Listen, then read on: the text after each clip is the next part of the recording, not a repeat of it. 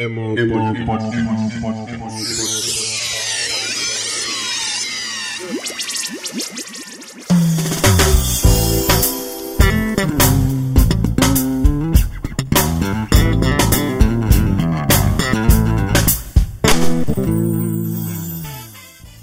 Oke, ketemu lagi bareng gue, Banyu di MO Podcast. Ini adalah satu atau episode pertama di project gue, yaitu MO Podcast. Di podcast ini, ya ini cuman opini gue aja sih, pendapat gue pribadi yang yang gue bikin itu karena emang gue resah dan gue pengen ngungkapin keresahan gue ini via podcast gitu. Ada beberapa orang yang mungkin bisa lebih mengekspresikan keresahan itu via tulisan, ada yang via lagu, ada yang via puisi, dan mungkin gue mau coba buat mengekspresikan keresahan gue ini via podcast dengan pendapat-pendapat gue gitu tentang hal-hal tertentu. Oke. Di episode pertama ini gue pengen ngomongin tentang Indonesia sih. Jadi tadi pagi tuh di kuliah gue di kampus tuh ngebahas tentang Inggris, tentang sejarah Inggris dan perekonomian mereka gitu. Terus akhirnya si dosen bilang kalau ada beberapa buku dan saat ini lagi banyak di share, terutama di kalangan dosen kita itu bilang bahwa Indonesia bakal hilang di tahun 2030. Maksudnya hilang di sini tuh ya udah bubar gitu, udahan aja gitu, nggak ada lagi Indonesia. Karena di tahun 2030 nanti katanya bakal ada perang dunia ketiga ya. Nah di perang dunia ketiga ini yang akan bertarung habis-habisan itu antara United States sama China. Ya kalau misalkan melihat dari progresnya sekarang itu bisa aja kejadian sih, karena ya as we know banyak produk-produk Amerika yang akhirnya dibikin KW sama Cina. Produk-produk andalan mereka, perekonomian dunia mulai di globalisasi sama mereka gitu kan. Ya jadi lawan berat banget lah Cina buat gue, buat Amerika ya, bukan buat gue. Gue sih nggak ada urusannya juga sih sebenarnya. Ya buat mereka tuh itu PR banget sih buat ngelawan Cina. Itu buktinya apa gue ngomong ini? Ya lihat aja produk-produk handphone Cina kayak Xiaomi, apalagi yang China ya, Oppo kali ya. Itu kan China banget, dan ya Xiaomi lah, kita lihat betapa progres penjualannya luar biasa dan itu ngancurin pasar banget gitu loh, dengan harga yang murah, dimana orang-orang kapitalis tuh kan lebih mahal, lebih punya produk yang lebih mahal. Padahal sebenarnya produksinya nggak sebegitu gede ya, kayak misalkan Apple, iPhone gitu-gitu kan produksinya nggak semahal ketika dibanding sama Xiaomi.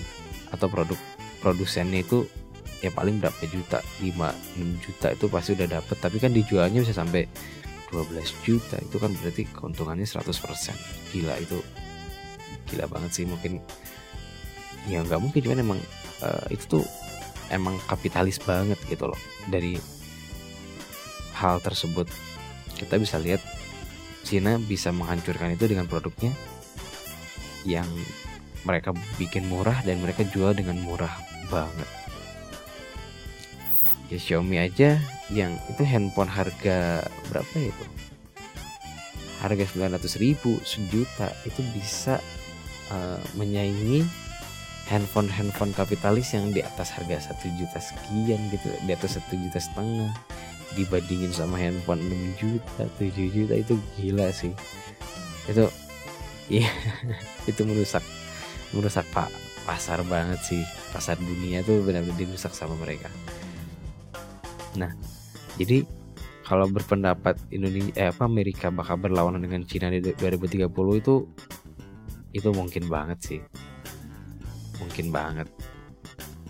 Karena sekarang pun gue pikir tuh udah ada ya kayak perang ekonomi gitu loh di pasar dunia. Dan kalau lu pada dengerin dulu tuh di El Shinta, nggak tahu sekarang masih ada atau enggak, udah nggak update lagi soalnya sama Shinta. Dulu tuh suka ada ini kan program pandangan pandangan Cina untuk Amerika gitu kan. Yang ya itu di-sharein langsung di El Shinta gitu-gitu. Dan ya itu gila sih, maksudnya ketika banyak orang yang mengagung-agungkan Amerika sebagai polisi dunia, ketika orang-orang berlomba-lomba untuk mencuri hatinya si Amerika gitu ya pada waktu itu, sampai sekarang kali ya. Tapi Cina berani untuk mengkritik, dan itu media terbuka gitu loh, bukan yang sembunyi-sembunyi kayak gitu-gitu. Itu benar-benar dikritik banget. Hal itu jadi mungkin aja sih buat Amerika berlawanan sama Cina di 2030. Nah, masalahnya adalah Cina itu dan beberapa negara di Asia gitu loh memanfaatkan Indonesia sebagai pasar mereka untuk mereka meraup keuntungan gitu loh. Sekarang kita lihat aja deh, menurut gue sih, tapi survei aja, masing-masing survei deh di rumahnya atau barang pribadinya pasti ada merek Cina. Itu pasti ada gitu loh. Dari mungkin mesin cuci, TV, rotor mungkin, charger, apapun itu pasti ada yang dari merek Cina.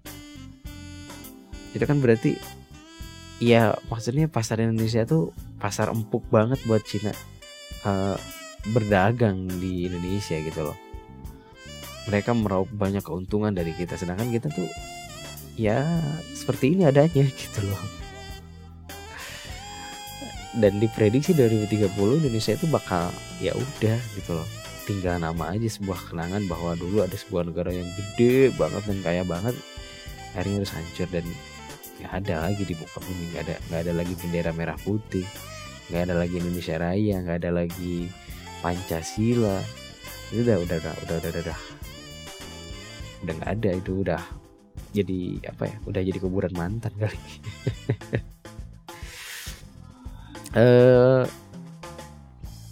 Gue sedih gitu loh ya kalau bicara tentang Indonesia, bicara tentang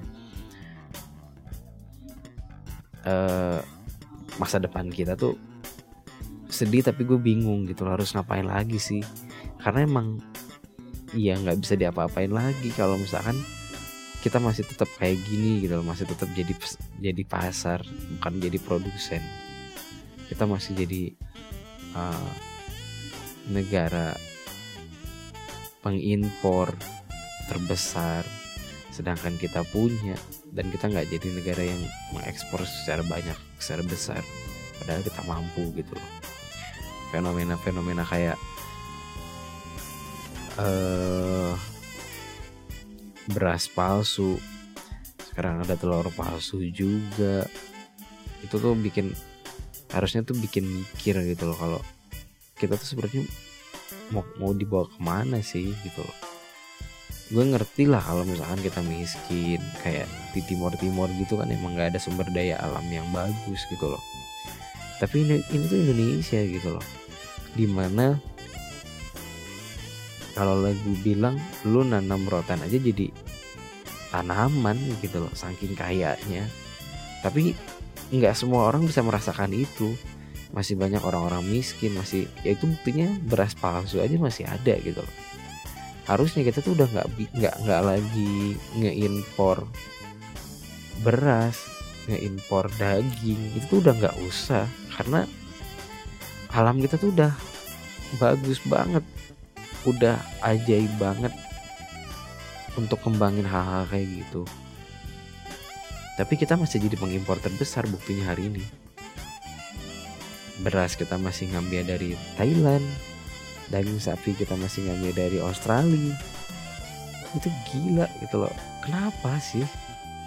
Kenapa harus masih jadi kayak gitu loh? Itu yang menjadikan gue sedih, tapi bingung gitu harus ngapain lagi sih gitu. Kita nggak bisa ngelakuin apapun. Kalau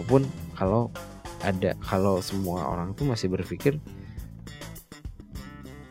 barang Singapura tuh lebih bagus daripada barang kita, barang Vietnam itu lebih bagus daripada barang kita, padahal as we know gitu kalau itu tuh dibuatnya di negara kita gitu loh. Kayak kalau lo tahu sepatu merek-merek bagus dari merek-merek Vietnam, merek-merek luar negeri itu pada dibikinnya kan di Cibaduyut Bandung gitu loh.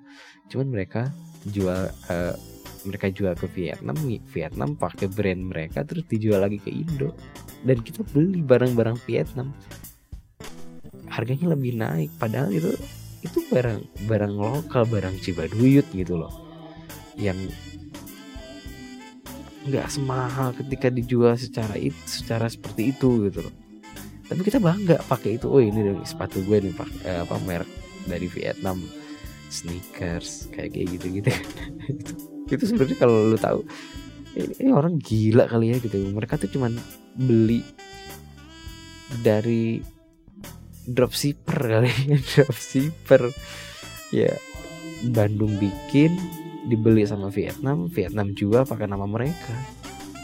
Itu padahal barangnya barang itu juga, barang Bandung gitu loh. Dan itu nggak cuma sepatu, kaos, dan barang-barang, banyak barang-barang gitu, nggak cuma sepatu doang. Bahkan di Manchester mereka pernah pakai bola dan jersey itu buatan Indonesia dan nggak jelek gitu loh. Itu malah diakui sebagai barang terbaik dunia gitu. Gila nggak? Tapi kita masih nganggap kalau kita tuh nggak bisa ngapa-ngapain. Itu gila sih. Harusnya kita mulai buat mencoba percaya sama produksi kita, sama produk-produk yang kita punya. Kita nggak usah lah gengsi-gengsian. Kita gengsi-gengsian, kita merasa lebih bagus pakai barang orang lain, yang padahal orang lain itu dari kita. Itu kan bodoh banget gitu loh. Ada kopi misalnya, kita punya kualitas kopi yang terbaik dunia. Teh, kita punya perkebunan teh kualitas terbaik dunia. Dan alam Indonesia tuh benar-benar kaya banget. Mungkin kalau gue bilang tuh selalu bilang ke teman-teman yang lain kalau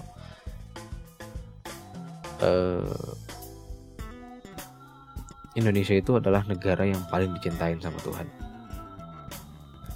Indonesia itu punya segalanya yang negara lain anggap sebagai kesempurnaan gitu loh, dari sumber daya alam. Kita punya Papua, negara pulau paling timur, yang tuh di sana tuh tanah ajaib, di mana tumbuhan-tumbuhan yang aneh, hewan-hewan yang aneh, yang ajaib itu ada semua di sana. Kalau orang bilang kanguru cuma ada di Australia, ternyata di Papua juga ada burung cendrawasih dan banyak banget tumbuhan-tumbuhan yang ajaib gitu loh. Yang mungkin di negara lain itu cuma ada satu. Kayak misalkan di Australia kita cuma punya kanguru doang. Di kita tuh banyak banget. Mungkin kalau dibilang Indonesia itu adalah dunia versi kecil gitu. Jadi miniatur dunia itu ada di Indonesia. Kita tuh cuma nggak punya salju doang, sama musim gugur ya. Kita kan cuma musim panas sama musim hujan doang. Nah itu hal yang bikin gue lebih sedih lagi gitu. Karena kita tuh mampu jadi negara yang gede, negara yang benar-benar maju tanpa harus bergantung pada negara lain gitu. Tapi kita malah bergantung pada negara lain yang derajatnya itu, kelasnya itu beda gitu. Mungkin kalau kita tuh kelasnya udah kelas Brahma kali ya. udah kelas Brahmana, dan negara-negara lain tuh masih sekelas Satria, Waisa kayak gitu-gitu kali. Tapi mereka tuh pinter bisa pakai sumber daya manusianya buat mengeksploitasi apa yang ada di negara kita. Nah, ini tuh jadi keresahan gue banget sih. Nah, jadi buat kalian yang dengerin podcast ini, gue gak akan bikin panjang-panjang dulu buat episode pertama ini. Cuman pesan gue adalah kita tuh harus mulai sesuatu yang kita bisa. Jangan pernah memulai sesuatu yang kita gak bisa. Kalau lu bisa nyanyi misalnya, ya lu buktikan kalau Indonesia itu bisa punya penyanyi yang baik, yang tingkat internasional. Kalau lu bisa masak, ya lu masak dan lu buktikan kalau kita punya seorang koki yang handal, yang sekelas di dunia gitu, dengan masakan kita tentunya. Pokoknya lakuin sesuatu yang lu bisa, yang lu mampu, bukan karena lu